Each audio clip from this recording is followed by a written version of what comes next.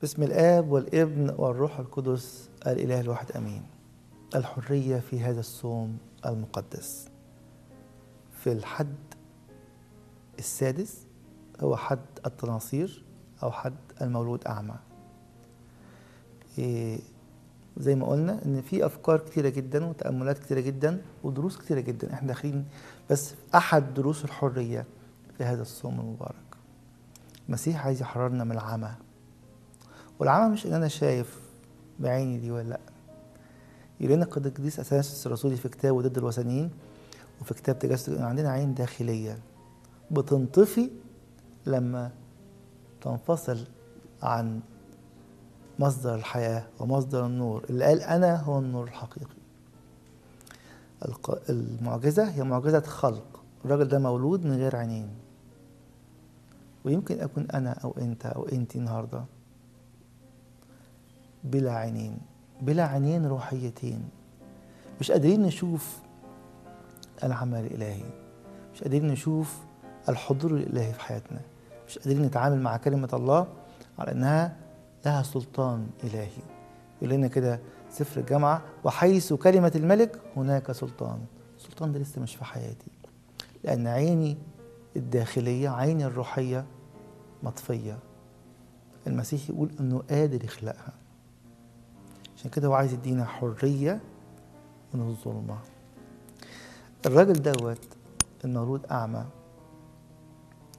في أول القصة أو في أول المعجزة التلاميذ بيتكلموا: أخطأ هذا أم أبواه؟ المسيح قال لهم: ولا ده ولا ده. ممكن يكون عندي مشكلة، لكن هذه المشكلة تؤول في الآخر لمجد الله. قال لهم كده إن ده حاصل لكي تظهر أعمال الله فيه. مات لعازر، قال لهم نفس الكلام، أنا إنه مات عشان أنتوا لكي تؤمنوا.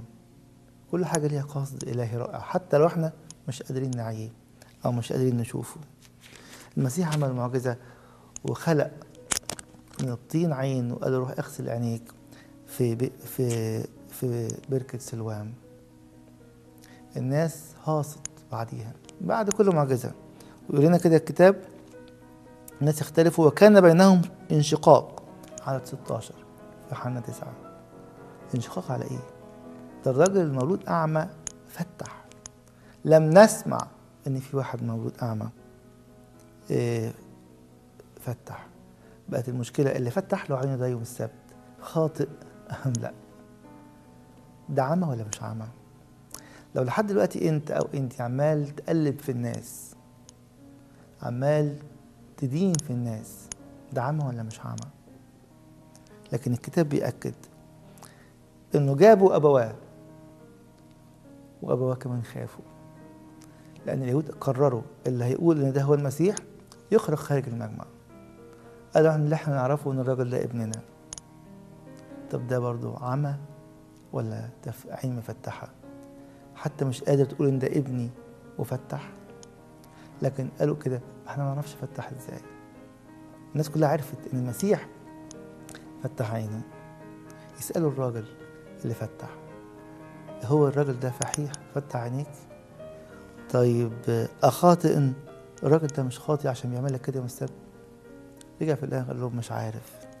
أخاطئ هو لست أعلم، إنما أعلم شيئا واحدا، إني كنت أعمى والآن أبصر. لما بص على الحق في حقيقة واحدة: كنا أموات والمسيح جاء لكي يبيد الموت. كنا نحيا في الفساد وجاء المسيح ليبيد الفساد. شتموه وقالوا له: أنت تلميذ هذا، وإحنا أولاد موسى، إنما أنت مش عارفين أنت جاي منين.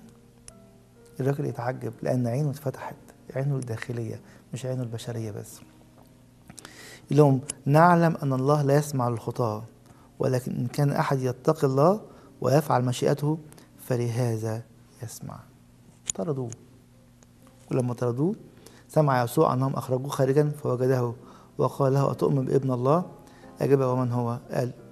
قال له: الذي يتكلم معك هو. فقال: أؤمن يا سيد، وسجد له.